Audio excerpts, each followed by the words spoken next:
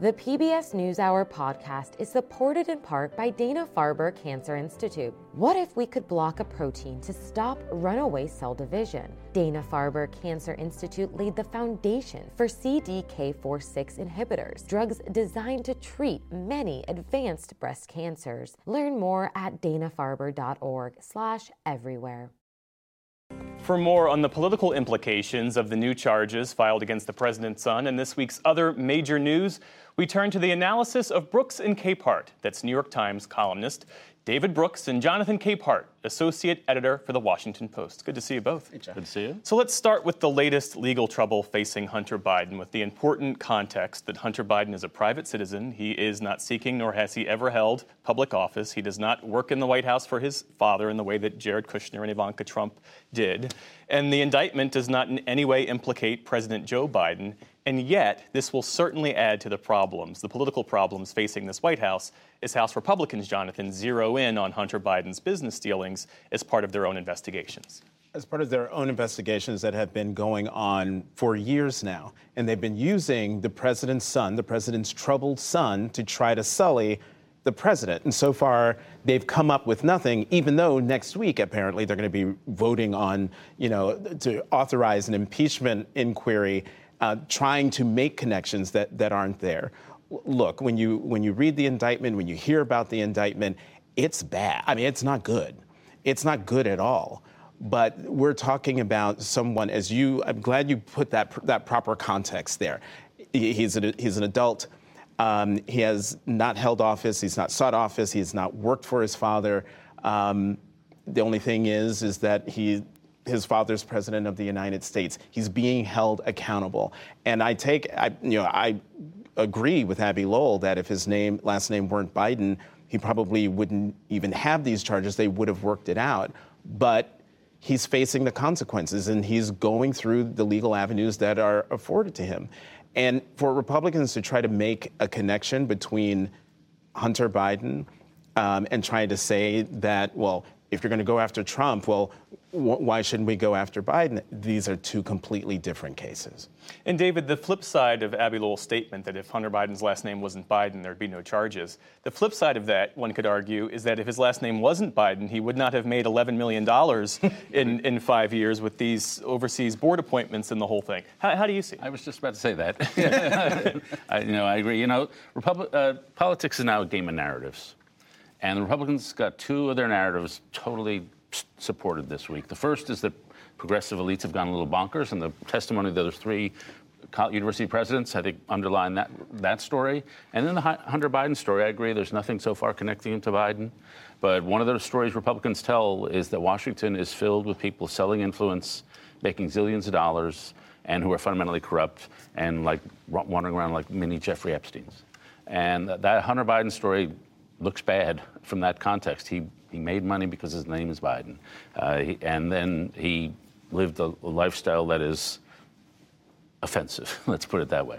We were talking earlier, somehow he withdrew $1.6 million from ATMs, according to the indictment. How do you do that? But basically, it underlines the story that Washington is fundamentally corrupt, and that's a story Republicans like to tell. Well, let's shift our focus to President Biden's push to pass tens of billions of dollars in new aid for Ukraine, which stalled in the Senate this past week, largely because Senate Republicans went tougher immigration restrictions.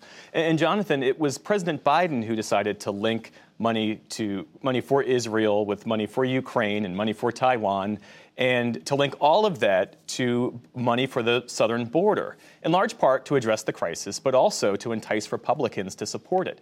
Was that a mistake? Is he now boxed in? Sure, he's boxed in, but was it a mistake? Was it a mistake to go before the American people and say to the Republicans, let's make a deal? I'm willing to talk. I'm willing to, let's come up with something so that we can address the border, but also get vitally needed funding to Ukraine and Israel and Taiwan, two that are in active wars, and one that could be. It was the right thing for the president to do. What I don't understand is why Republicans won't take yes for an answer, especially when they are trying to jam through a policy change and a policy change that Democratic administrations and Republican administrations have talked about and fought over for at least 2 decades and have gotten nowhere. So if they're not going to take the president up on his offer to negotiate, whose fault is that? Is that the president for saying, hey, I'm willing to make a deal? Or is it the Republicans who are saying, well, we'd like to play a little more politics with this while democracy is on the brink in Ukraine? Yeah. Well, David, the White House makes the point that it was the right thing to link all of those issues because, in their view, they all constitute emergencies. How do you see this playing out? I thought it was the right deal at the time because, the normal thing is you got a bunch of issues. They're somewhat related on security. And so you put it all in one package and everybody gets a piece. The downside is if it doesn't go through, everybody loses. And so we're now facing the real possibility of that. First, if we don't support Ukraine, it's a disaster for American reputation. It's going to be a disaster for America's budget because if Vladimir Putin takes Ukraine, you think defense spending is high now? The defense spending is going to be a lot higher then. It's a disaster for our relationship to our allies that we can't be trusted. It's a disaster for Xi Jinping, who sees the U.S. can't defend its allies. And so to me, it's just a disaster. Nonetheless, I differ with Jonathan a bit in that I do think the Republicans have thrown a bunch of different ideas on the table for what they want on the southern border, adjusting the asylum rules, E-Verify, all sorts of proposals. And I think the Democrats should hop on as much as they possibly can because the border is a genuine national crisis. It's also the Democrats' biggest political liability. And so if there's any possibility for a deal, I think that the Democrats would be very smart to say we and the Republicans take co-ownership of the border right now, because otherwise it's very perilous for Joe Biden's re-election chances. Well, let's talk more about 2024 and the president's re-election chances. The Republicans had another debate this past week, and the knives were out, Jonathan, for Nikki Haley. It's a clear sign of her rise in the race. How do you think she fared this past week? I think she fared fine. I mean, when you are the focus of everyone's attention on a debate stage, that means that you are at the top of the pack, although the person who's really at the top of the pack wasn't even there, and they're all fighting over second place. But, I think, was it last week or maybe the week before, David, you were talking about Nikki Haley's slow and steady rise through this race, and we saw it again this week. I mean, nice for Governor Christie to come and defend her honor after being, ripped to pieces by Vivek Ramaswamy. But as we have seen through all the debates up until this week, she's more than capable of defending and standing up for herself.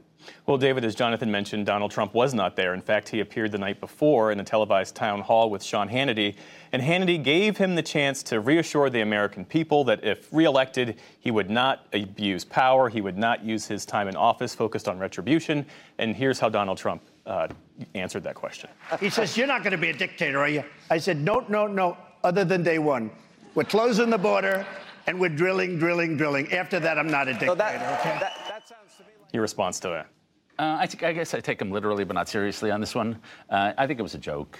I think he was just playing to the crowd. I mean, he was telling a joke. On the other hand, it is still true that he's likely to be a dictator. So I think he was telling a joke, but it is still true that there are policies that he and people around him have been embracing for 6 years now, which are clearly authoritarian.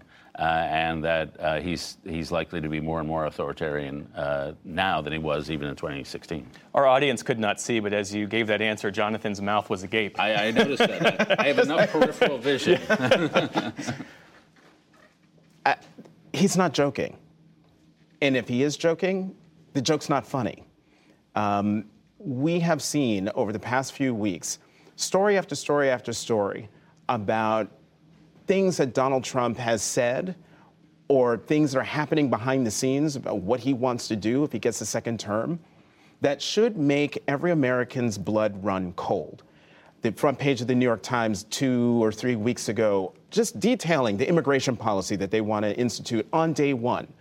The Project 2025, which basically wants to set up a turnkey operation for any conservative president to come along and do all sorts of things to remake not just American government, but American democracy.